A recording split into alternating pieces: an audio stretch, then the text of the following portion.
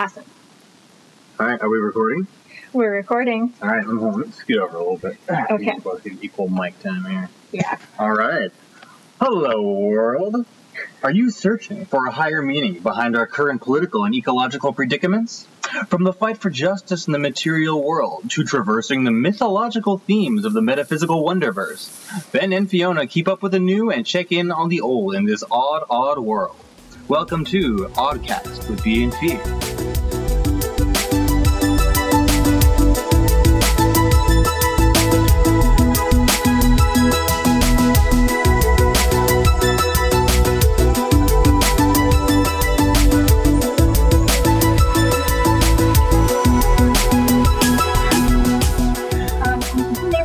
Special guest, Eden.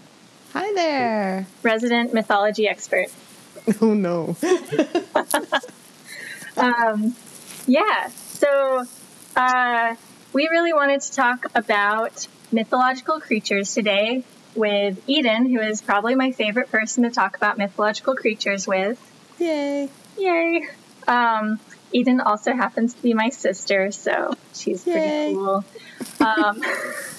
So, okay, I thought that we could start this episode off. We've all done a little bit of research or thinking about our favorite mythological creatures. And I don't know, I thought that we could just start off with sort of go around the room. Just pick one right now. What is your myth and what? Well, do you want to talk about like why are we doing this? Why are we talking about mythology? That's good. That's a good call. That's a good call.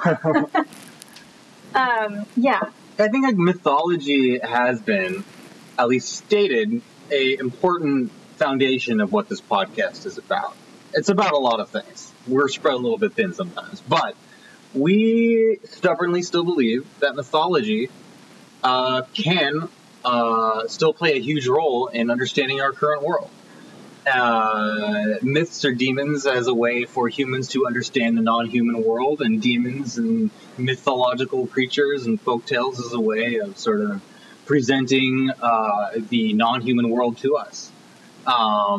Or so that's one take on it. But I guess I don't know, why is mythology important to you? Real quick. Okay. Why are we talking about mythology? I can answer for myself that mythology, let's see, I should have come up with an answer for this, but I think that myths are good symbols of what's really going on, and sometimes it's easier to digest a myth. It's easier to digest the reality of the world through a story. So myths have always captivated my imagination.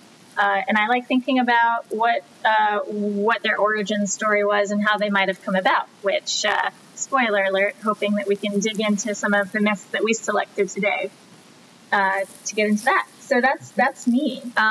Eden, I know that you like a lot of mythology. Can you give us a quick little background on what your experience or thoughts are with mythology? Mythology is kind of cool because I think it's exactly what you said. It's a bunch of archetypes that we use to understand our reality in a symbolic way. And often they are stories that everybody knows at least some version of, and they kind of tie us together culturally as a group of people with a common origin.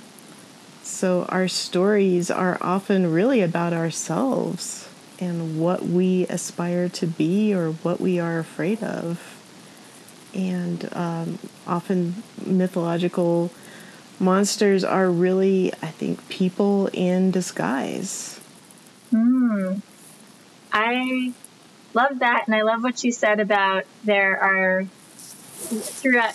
across different cultures, there are different iterations of these myths, because I definitely came upon that when I was Wikipediaing some of my creatures that I had selected earlier, and there were just it went for a long time going through like the Nigerian iteration of this myth and the Finnish iteration. Yeah, super cool how myths take on. They just, it's the same story but a different cast of characters across different cultures. So yeah. Yeah, so I want to get into the meat of this episode, which is us talking about our favorite myths or creatures. And yeah, would you like to go first, Eden, and tell us one of the myths that you chose and why you picked it? Ooh, I would say if we are talking about mythological creatures, my favorite, and I don't know if it's really mythological, but my favorite has always been werewolves. Werewolves. Solid. Yeah. Solid. Anything that involves shape-shifting into an animal. I think those are cool, and gosh, I think not only does every culture kind of have some version of that, as you were saying, but if you go back to cave paintings, you see the very few human figures on there often have some sort of animal attributes added to them. So I think this type of thought goes way back to when people and animals were kind of conceived of as being on the same level, like not really separate from each other. Ooh, Yep, and that's my resident werewolf speaking up to agree, because I feed him and he better agree with me. Very agreeable. Ooh, I love it. Okay, you chose werewolves, and that's funny. I also chose a shape-shifting mythological creature, and learned today a new term, therianthropy. Ooh. Which is basically just means it's a fancy word for shape-shifting, being able to take on a different form. Nice. Yeah. So I love new words. New word. Yay. Cool. Okay, so you picked werewolves because they... did you get into that? Why'd you pick werewolves? Yeah, I just always dug them. Okay, you're a dog person. Yeah. The more dogs, better. Right. But no, they're cool because they, like in some traditions, they're evil and you kill them with silver bullets. In other traditions, they're really not. I don't think I'm familiar with the gentle, benign werewolf story. I think it's actually an Irish thing, or at least if it's not, Facebook is lying to me and they wouldn't do that. So... Yeah, apparently, and I was reading this the other day, Irish werewolves, I think, keep their shape for a certain amount of time, and they are considered protectors. Okay. So they're kind of chosen from the people, and they become a wolf for like 7 years, and they kind of protect everybody in their village. Interesting. Okay, the number 7 has also come up in my research, so we'll have to circle back to that. Okay. That seems to be a very auspicious number. So, okay, werewolves, they're cool. Ben, did you want to share one of yours? Hold on. Yeah. Well, so I feel like werewolves are interesting because they're one of the few mythologies that are, I think, so pop culturalized. Because, like you said, there are so many kind of shape-shifting human-animal infused creatures throughout so much mythology, and yet things like werewolves are everywhere in pop culture. I mean, there's TV shows and book series. I mean, it's almost like oversaturated at this point. On par with vampires, yeah. Like the whole vampires, mummies, werewolves. Like it's all part of this kind of like Universal Studios early 20th century monster mythology, And I'm just like, this isn't really a question. It's just like an observation. Yeah. Yeah, and why are they so prevalent? Yeah. I feel like they're often used in like movies as like a puberty metaphor, or like I'm just going through some changes right now. Side note, have you seen? Oh my god, dang it, what's it called? It's that, oh my god, I can't believe I'm forgetting this right now. It's that coming of age werewolf story. No, what's it called? Twilight? No. Oh my god, this is so annoying. Okay, we'll come back. Ginger Snaps. Thank you. Have you seen Ginger Snaps? No. What is Ginger You Snaps? have to see the movie Ginger Snaps. Okay, I'm on it. I saw it on this like kitschy sort of Halloween night one time in Seattle. And it's these two sisters. They're both one of them starts puberty. She transitions to a werewolf. She gets bitten and transitions to a werewolf. And it's just about like the sisterhood bond and becoming a teenager. And it's so overtly about puberty. So she's, yeah. Well, and I think werewolves in Very general often are kind of like the Jekyll and Hyde of their day, in that it's about letting out the beast in you, your bestial side that you don't have as much control over.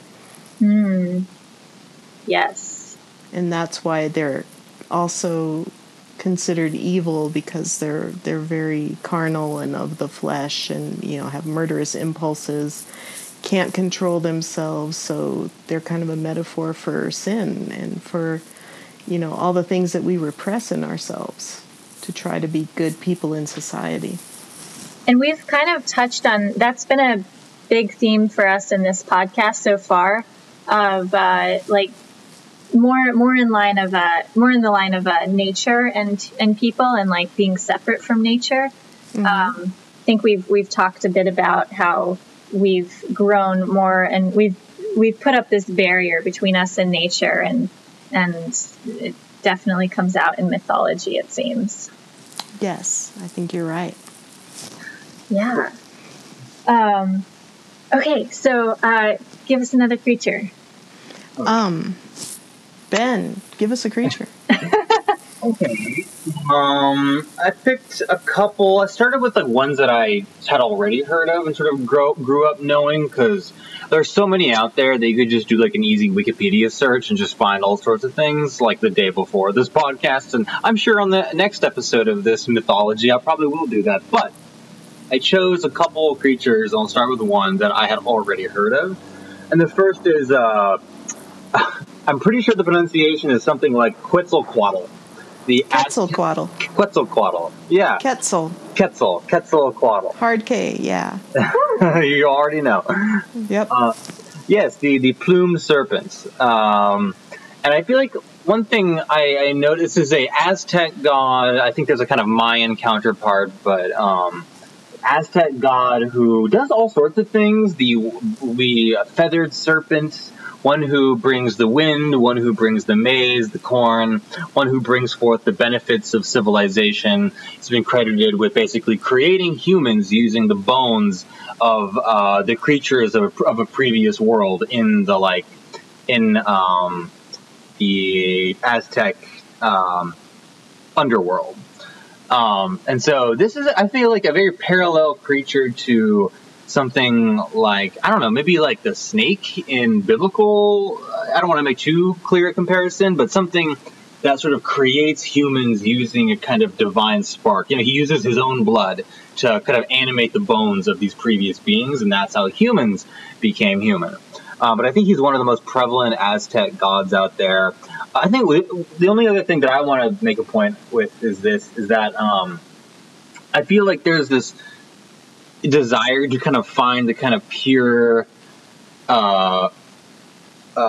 source of a lot of these like ancient mythologies and gods. This is like a god, but I feel like the more you look, the more convoluted it is, like, because these stories have been passed down for so many years that no, did we lose Eden again? Oh no. Eden, are you still there? Oh boy.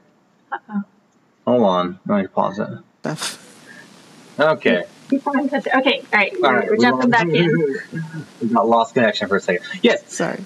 Anyway, so Quetzalcoatl, a really interesting god. They even apparently named the biggest flying dinosaur after this god. It's like Quetzalcoatlosaurus or something like that. I don't know. It's very, very silly, but also really cool.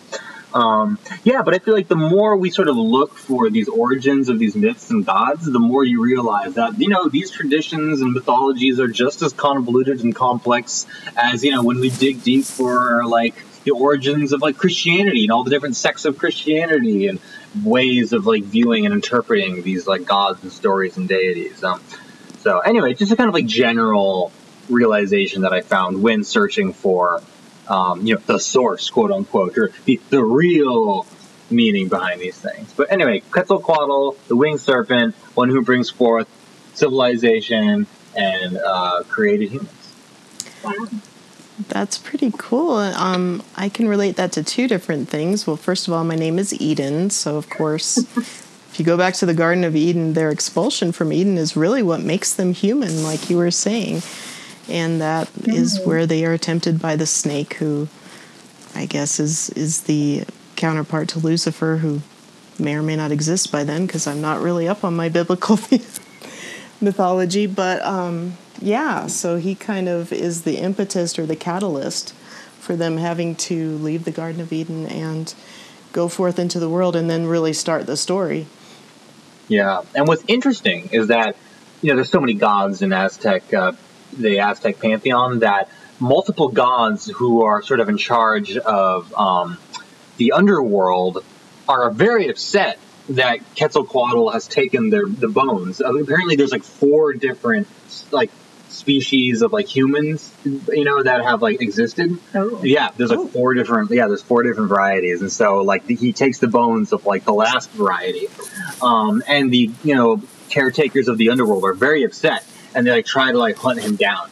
And so once again, I realize there's a lot of similarities between the Aztec pantheon and like the Greek pantheon, and that all these gods represent these like very like competing forces of nature that are just kind of like violently just like clashing with each other and for territory. This doesn't really seem to like worry the humans, because they sort of pray to all of them in different ways, but they're also very aware that all these other deities and forces are very much like murderously at each other's throats and fighting for dominion over the human world.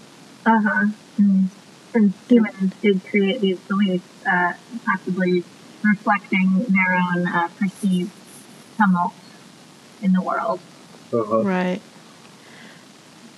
The other big snake story that I know of from that same part of the world is only because I had to do a little research in order to do this painting I did once.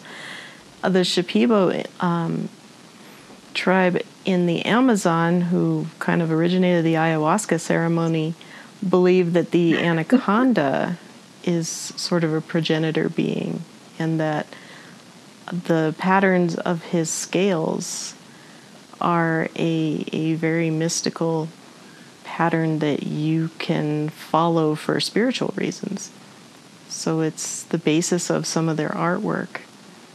Oh, so wait, can you go into that a little more? How does that work? They're looking at these patterns and... I really wish I could. I wish I had done my research on this, but I didn't know we were going to talk about snakes. Yeah, like some of the artwork is kind of based on anaconda patterning, because they have really beautiful skins, honestly. Mm-hmm. If you look at them, they're probably really impressive in the wild as just a thing that would be in their environment, because they're huge snakes. And, I think all reptiles are absolutely gorgeous. But, yeah, part of, a lot of the artwork that comes out of ayahuasca ceremonies is apparently based on these motifs that come from the natural world, and so they have this mystical significance as well that maybe for the next podcast I'll do a little more research into. Yeah. Oh, I wrote down in my notes the ayahuasca serpent goddess as another example of like serpents being like a very commonly referred to mythological motif, especially when it comes to kind of illuminating yet forbidden knowledge, that sort of makes us who we are. Uh-huh. Cool. So they're kind of the bridge between the mundane world and the spiritual world. Mm-hmm. Yeah. Snakes are weird, and all humans know this as a fact. Yes. It's interesting that like myths are also that connection to us porous between the mundane and the spiritual, and it's our way of like I don't know, it's interesting that humans need that to interpret these already very wild things in the world, like snakes, and it just can't get much crazier, and this is our way of like processing the absolutely insane patterns of snakes or crazy things that nature does. Yeah, I mean, look at the design of snakes in general. I mean, they have no legs. Mm-hmm. They get around really well. They're completely alien to our body design. There's a Far Side comics. It's like God creating snakes out of clay. He's just like rolling them up into little things. He's like, man, these little guys are easy.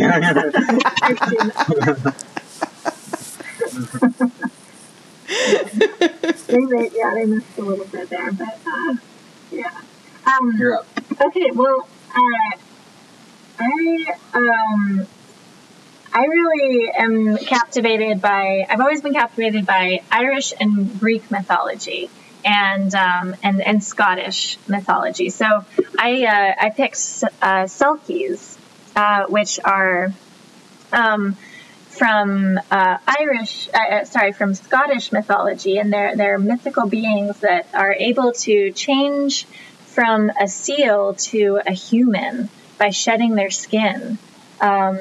And you can kind of see how in these stories people were, if you've ever looked at a seal, you kind of see, you want to like see human features in them sometimes. Like I think of their eyes as a little humanoid, and so that's emphasized in some of the stories I was looking up earlier. They're often uncannily human eyes, is how you can tell a Selkie.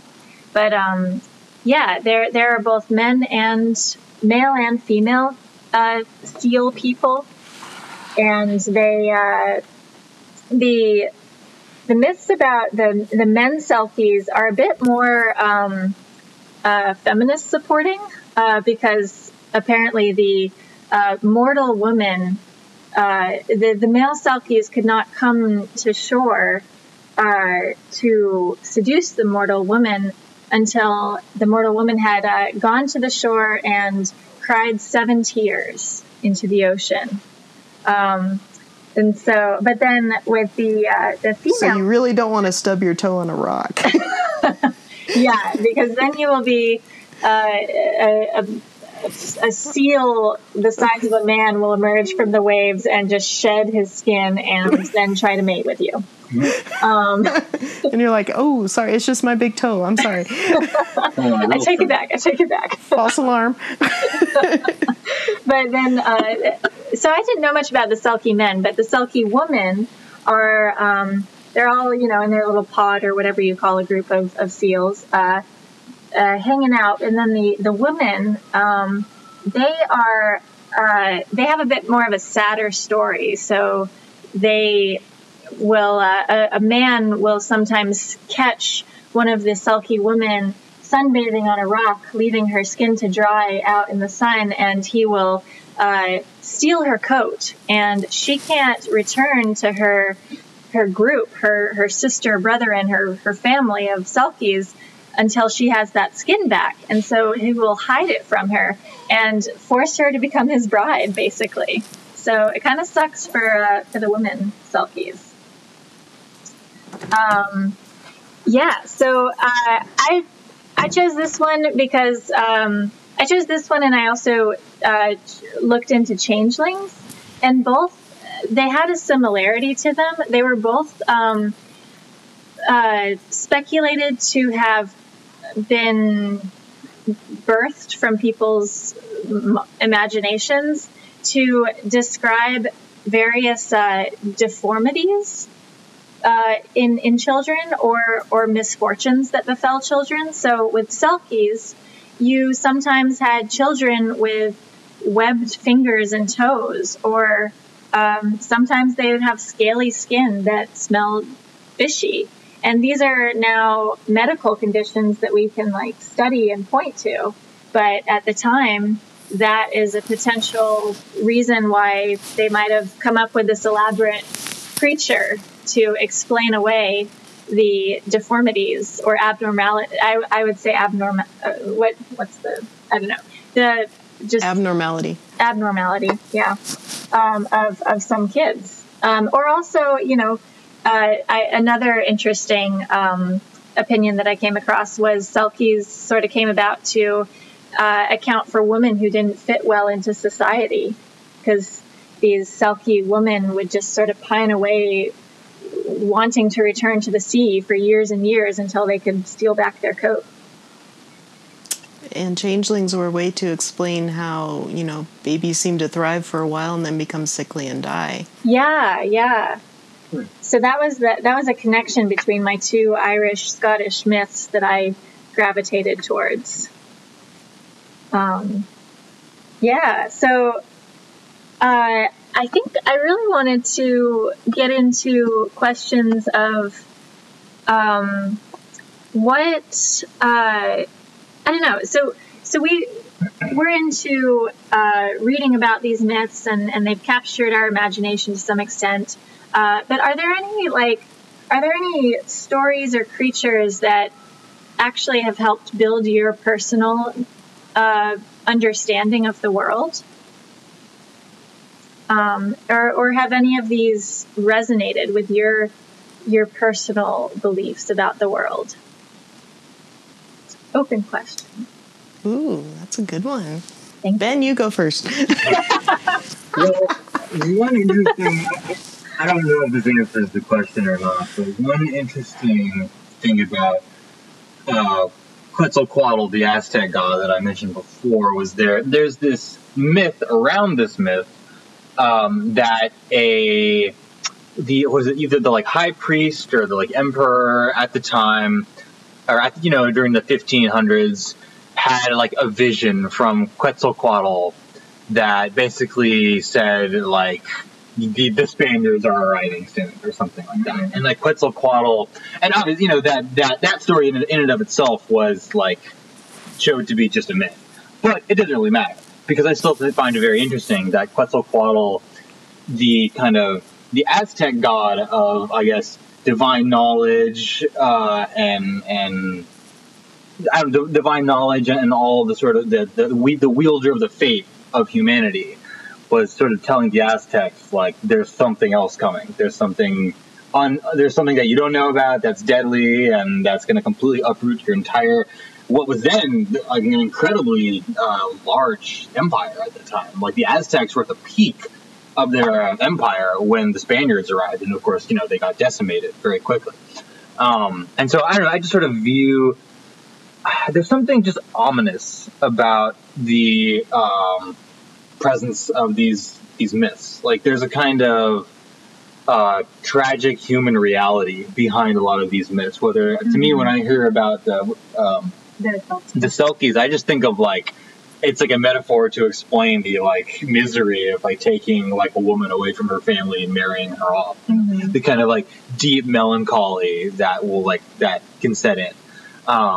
Or just a divine god of knowledge that can be dangerous, sort of ominously signaling a change in time. Aztecs and Mayans, they were very calendar-based people, and so they were very much just Quetzalcoatl was the only one who could read the entire calendar, and so people looked to them as the only one who knew the true fate of humanity. So I don't know, the kind of ominousness of the symbolism from which a lot of these mythologies appear, I find very interesting. I got some for you.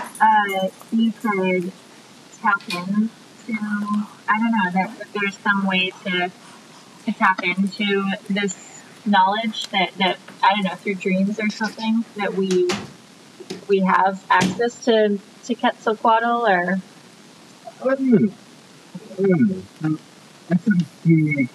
those are kind of decentralized myths. Whereas these ancient gods and goddesses were centralized myths. These were basically like the monoculture, right? Which like everyone could kind of tune into that metaphysical channel and symbology. Whereas nowadays there is no common metaphysical symbology to explain anything.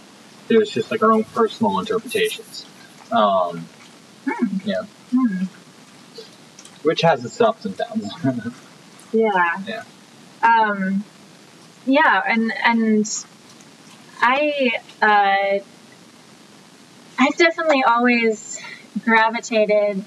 So I don't know. I like stories about fairies, and I think I've always gravitated towards the deeper cultural context of these stories, because we were talking in the car the other day that belief is it's a sort of agreement you can make with your mind and say, I'm not going to have solid evidence of this, but I'm choosing to believe this. And that's kind of how I feel spiritually sometimes is, it just as well could exist. So I'm going to go with it. And I actually 100% believe that there are fairies and possibly even selkies. Like it's totally possible to me. It would certainly make the world a better place, right? Yeah. They don't have to only exist in symbolism. So, yeah. What about you, Eden? Have you resonated? Have any of these myths really deeply resonated with you to the point where you feel some kind of personal belief in them?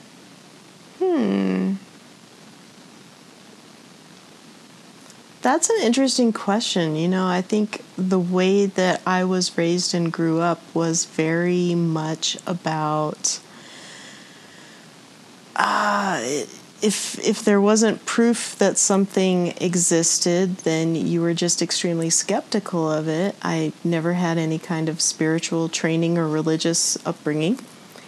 Our mother's a scientist, and that really colored my thinking for a long time, and it's only recently that I've started to question that and maybe think that just this rigid belief in only what you can see and hear is maybe not the best way to deal with all aspects of life. Like, it doesn't really give you any internal framework or emotional framework for dealing with intangible things in life, and life is not just the physical and material world. So, and you know, maybe magic does exist. Maybe it's all in your perception of what you choose to see and not see. Well, and you and I have talked a little bit, Eden, about meditation and arranging a mindset for yourself where you are more aware and more conscious of different levels of being. And right, I think that it's kind of the same thing in a way. When I'm out in the woods by myself, I'm at a different level of consciousness of experiencing the world. And it's fairies or other mythologies there seem more in line with that level of being and consciousness for me. Yeah, and I think when you have a rigid worldview that is only based on the material, you become blind to things that you might otherwise see. And that's a huge part of all these stories. Right, that it's a sight that is granted to you by the fairies. Yeah, or the gods, and they can also take it away if you aren't worthy of it or you piss them off. Yeah. Yeah. I think there's a kind of like cultural patting ourselves on the back a little bit too much over the past couple thousand years, just simply because, you know, we transferred largely from polytheism to monotheism. But like, I forget who said it. It was some like atheist guy or whatever. And I'm definitely not a kind of like militant atheist. I think that whole movement is like full of like assholes. But I think it was like the like or the people who are like Judeo-Christian, Islamic religions, all the like monotheistic religions, turning their noses up at all the like polytheistic stuff, and then all the like atheists are like, well, all we're doing is we just believe in one less God than you, like,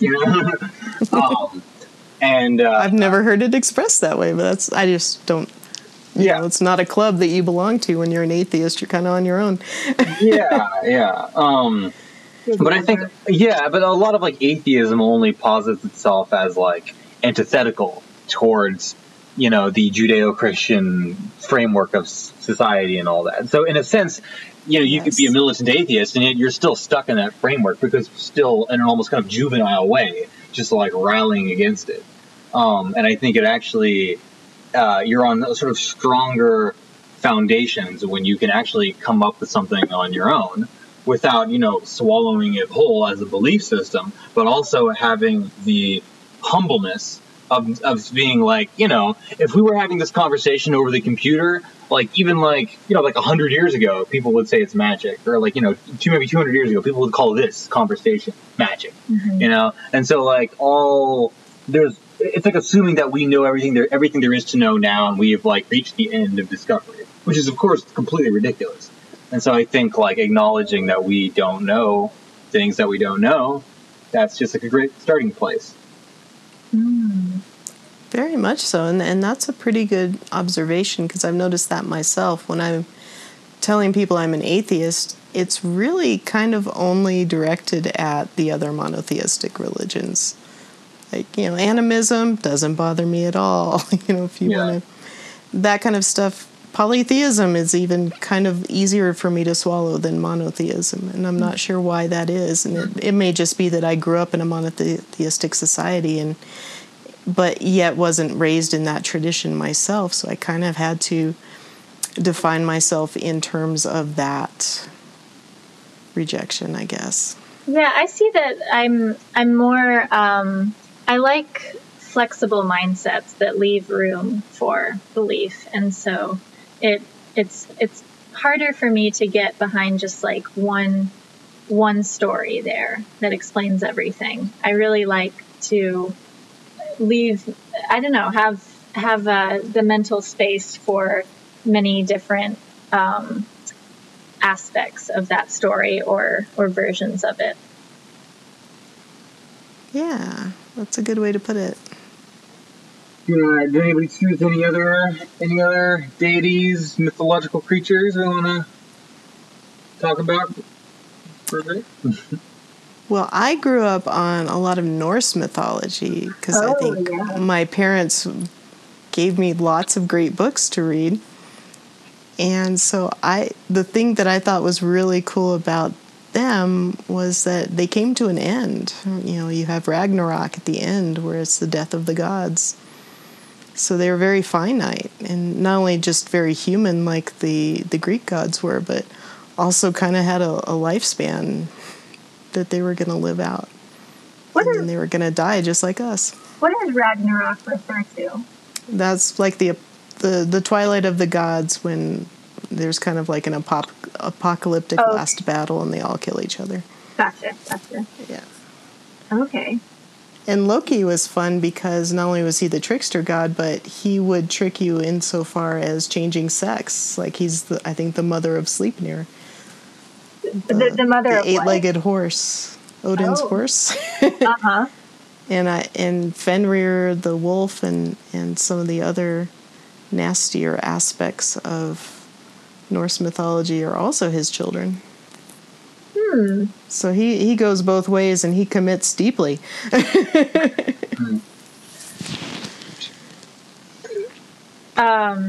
Yeah. So that the Norse mythology stands out to you because there is an end of it. The story ends for them, and they're not supposedly still walking among us. They're not all powerful, and even they, like Odin, had to learn a lot of his powers or acquire them through. He wasn't all powerful and omniscient like the Christian God is. He had to kind of earn his his wings. So a bit more human. Yeah, like he hung on the tree for 9 days as a self-sacrifice and gave up one of his eyes in order to learn to read runes. Yeah. That was a knowledge that he had not previously had, and he had to give something up to have it. And that also has parallels with Christ hanging on the cross. And I think there's a few different mythological stories about people being sacrificed on a tree. That's interesting. And when I was younger, I, desperately wanted to have some sort of like magical power in the world. And in my mind, I would often sort of think about what that negotiation would look like what I would give up to have this kind of power or that kind of power. And there's always that element there's that element in a lot of, especially fairy tales, of there's something that you have to sacrifice in order to gain this supernatural power. And in exchange, yeah. Yeah. And I think the only Christian parallel to that is really giving up your soul to the devil, or the deals that you make with the devil. Always involve a sacrifice. Yeah. But, in my mind, I'd be like, well, I could like go blind if I could only like have the power of like, sight of the future or something. That doesn't sound too bad. But you're just ready to sell your soul. I'm right, yeah. You're right for the plug-in. Yeah, maybe a little too overzealous. Yeah, which brings up another question that I had written down. What does communicating with one of these entities look like for some of these mythos that aren't in the mainstream? We're not talking to these deities through prayer or whatever, but if you were to just like engage with any of these entities in any way, I know this might be going out on a limb here, but what I don't know, how do you think modern people or even people who believed in these at any point in history, like what do you think went into that perpetuation of the story, if that makes sense? Well, gifts of food are always big. Like the fairies, you leave out saucers of milk or bread. Yeah. In the Day of the Dead, you go in Mexico, you would go to the grave sites of your dead relatives and you would bring food and drink for them to sort of virtually enjoy. Or leave out an extra place setting of food. Yeah. I guess with werewolves, you put out a nice steak. I don't know exactly. A sheep on a leash. Yeah, and I guess I was getting at kind of for people who are, we consume these stories. Maybe we like you draw them. Sometimes you draw some of these mythical creatures in your artwork. Plug in for Eden's artwork. It's great. But yeah, like are we engaging less? Are we still engaging in our own private ways with these deities? I can share that like I really like the like leaving a little offering part of some of these myths about fairies. Like if there's a way, when I was younger, we would leave out little sort of like house items for their houses. We'd make little chairs or whatever. Cute. Yeah. And just leave them little saucers of water or whatever. And so I don't know, that's like my way, I guess, that I've communicated. Well, there's certainly a robust Wiccan and pagan community still alive and kicking today, and they have similar traditions. Yeah, definitely pull a lot from that. I think it's interesting that, you know, gods always required offerings. fairies require offerings. All of these things involve some sort of either exchange or sacrifice. I mean, Yeah. prayer is basically explicitly said as to be the replacement for offering, at least in like Judaic studies, because they used to do like sacrifices in the like ancient temple, and then they Right. stopped doing it, and I'm like, okay, pray 3 times a day instead.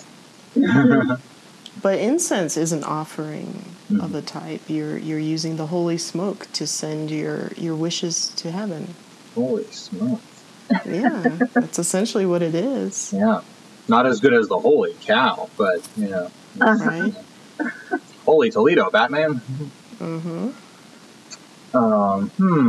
Candles Yeah. are often a big thing. And again, they're associated with fire and smoke. So can I drop? Can I drop this last creature here that I picked?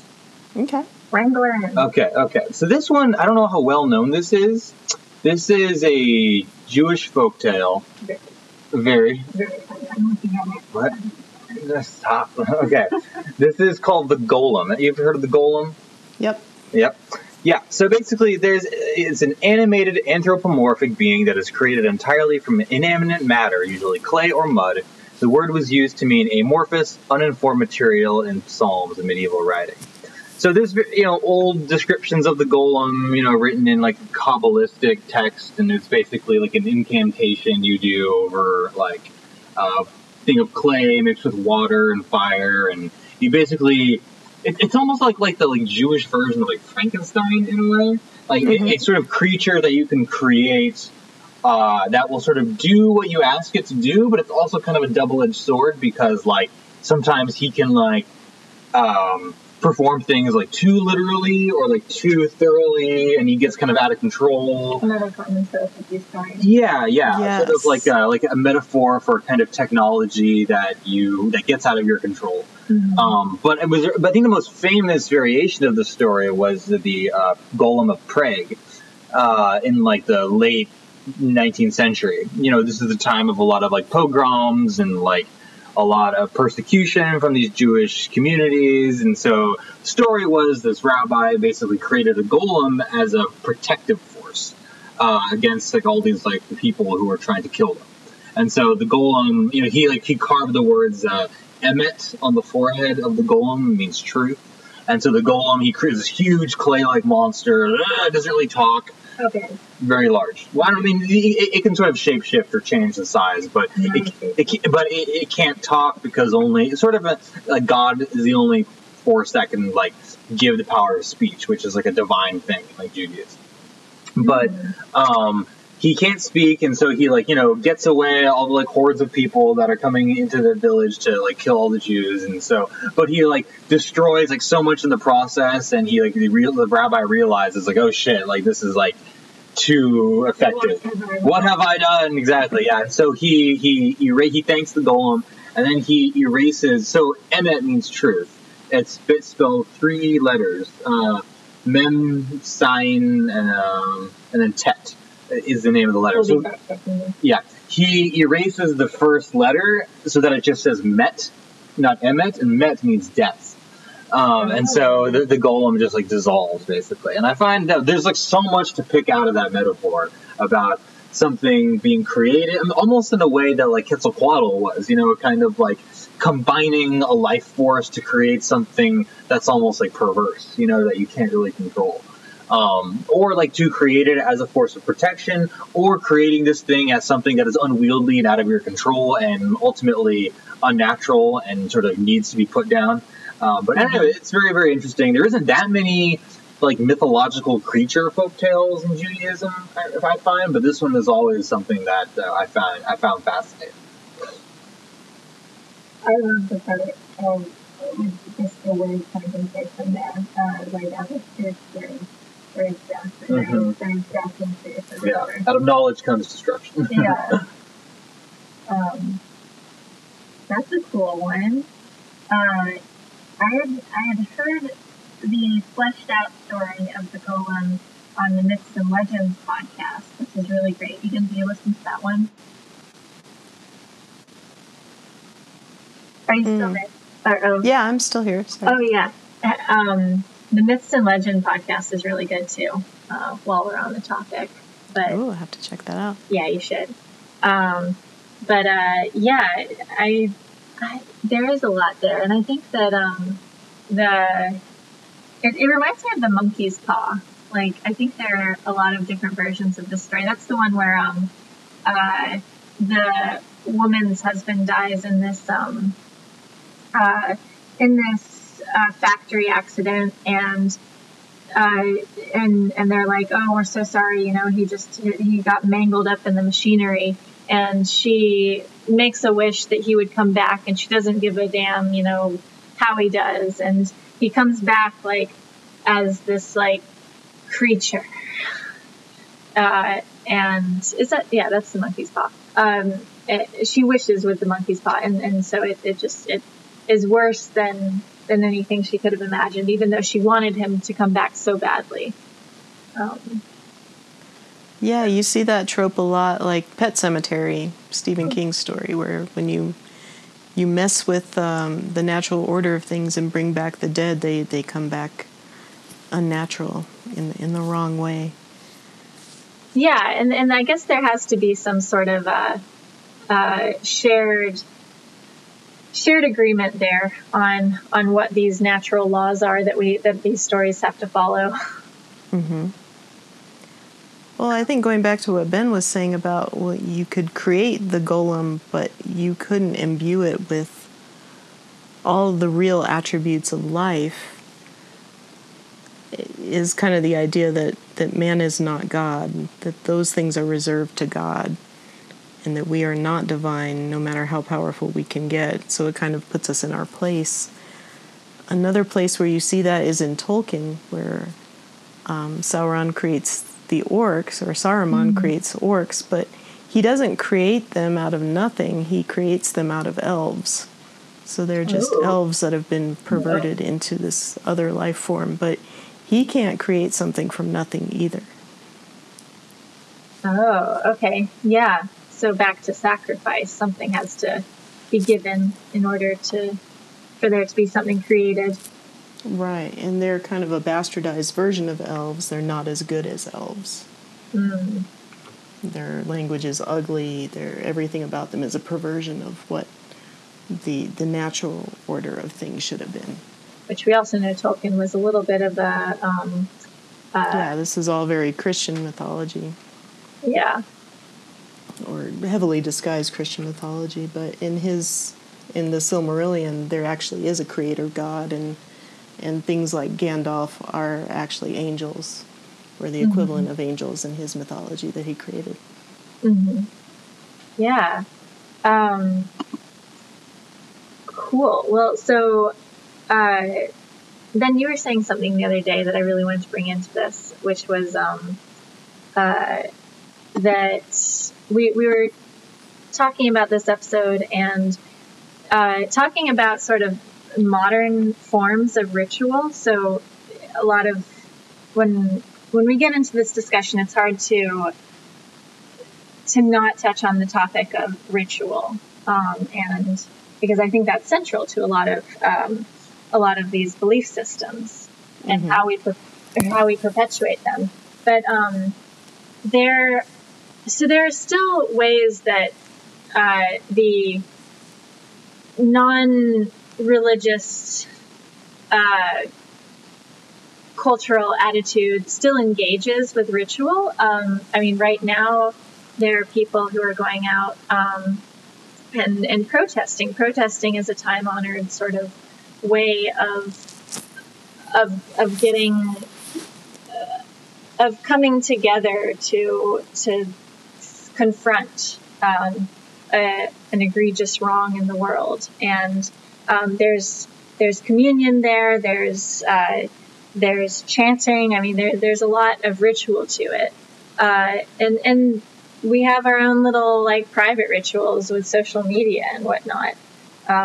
Feels very, very much a ritual, no matter, despite the negative tinge to it. But yeah, I mean, do you think that you were saying you don't think people actually like confront what they believe in as much these days, head on. And I was just wondering, like, how might we actually do that? How might we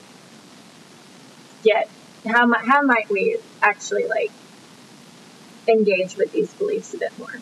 Or do you feel moved to speak on that a little more, or? Yeah. It's okay. I don't know why I was on that.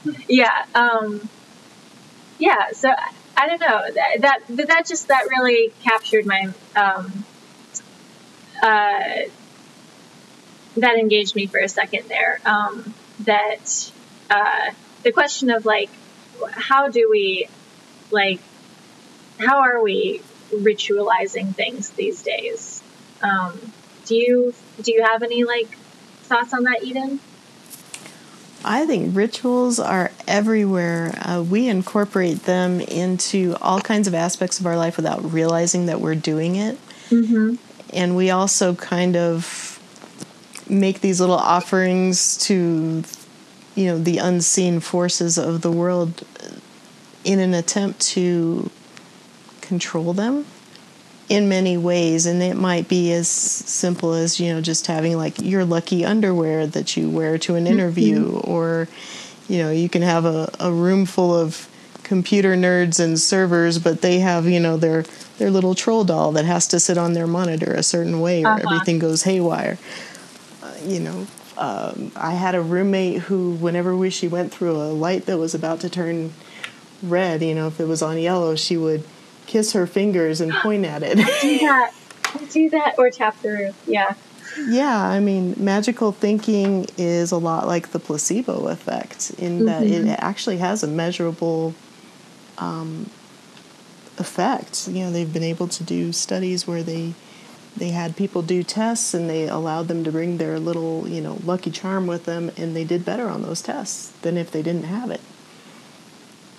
So it does change the way you think about the world, to have these beliefs and to have these little rituals and to feel like you have more control over the world than you really do.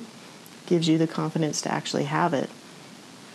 That resonates so much with me. I feel like that's the key element in my life that I'm trying to lock into place, is, like, having some steady ritual. And I think especially I've talked with a lot of friends during quarantine and stuff, and that is kind of the stabilizing force for many right now, is being able to hold on to a known quantity and be able to control it. Mm-hmm. It's very comforting. And, people who are seriously into actual magical practice and rituals of that nature are fervent believers that your thoughts and, having these patterns of meaning that you impose on the world actually do change the course of events if you direct them correctly. Yeah, and I just wonder, I'm very interested to look into some of those studies, because I wonder if there is, if some people are more predisposed to getting into that mindset. I think that I feel like I'm one of them for sure. Mm-hmm. Whatever. And I think there's the opposite too. I think there is such a thing as God blindness, where you can't see those things. Mm-hmm. Yeah, like it doesn't, it literally just doesn't make a difference to you whether you do things this way or, but I mean, even, there's a distinction between, doing things in a way that you're comfortable with them and attaching some kind of superstitious belief to the outcome based on how you do it. So mm-hmm. I guess I'm casting too wide a net here, but I do think that people I've observed who see this as too superstitious or whatever, they still have their their way of doing things that they need to get just right. They have their own superstitions. Yeah. I just don't call it that. We're all superstitious. Okay. Yeah. Yeah. So, well, we're at the hour mark, and that's usually where we start tapering off. But this was, I don't know, one of my favorite things to discuss with two of my favorite people to discuss it with. Aw. Yeah. And are there any closing thoughts on just your personal beliefs of the world and what this all means? Well, I think mine are very much in flux right now. Like, I am now exploring things that I didn't previously. So I'll have to kind of wait till a later date to come up with a firm set of rules for what I believe in now. What? And I'm kind of enjoying the fact that everything is falling apart right now, because maybe reality can be totally different afterwards. Yeah. Political reality, day-to-day reality. Social, economic, everything. We're Yeah. really questioning everything that our lifestyle is built on right now, and I enjoy that quite a bit. As Yeah. painful and difficult as it is for many people, it also was painful and difficult for many people the way it was, and we just didn't acknowledge that. That's a really good point. Yeah. I have a friend who's kind of chronically depressed, and I was talking with him the other day, and he was just like, I'm like excited for the first time in years Right? at just what might happen out of the destruction of some things, if things really, start changing. This could be the phoenix rising from the ashes, to quote another mythological creature. Yeah, I was thinking of that one when you were talking about the Quetzalcoatl or whatever it's called. Yeah. This definitely makes me, you have that Joseph Campbell book, definitely makes me want to go and read Campbell more. For further reading, we should include some resources in our comments. The hero's journey, memorize it. Yeah. Diagram it. Uh-huh. Know all the steps. Hero with 1,000 faces. Yeah. Yeah. Cool. Well, this is great. Maybe we'll do another part. Absolutely. Part 2. There's more gods and goddesses and mythological creatures to reintroduce to everyone. That would be so much fun. Discuss some pop cultural interpretations, like Neil Gaiman, one of our favorites to discuss. Of course. Yes. Yeah, well, thanks again so much, Eden, for getting on our podcast, our oddcast. Yeah, Thank you for the invite. I'm very touched that you thought of me. First. Come back again soon. I will. Okay. Well, see you later. Bye-bye. Bye.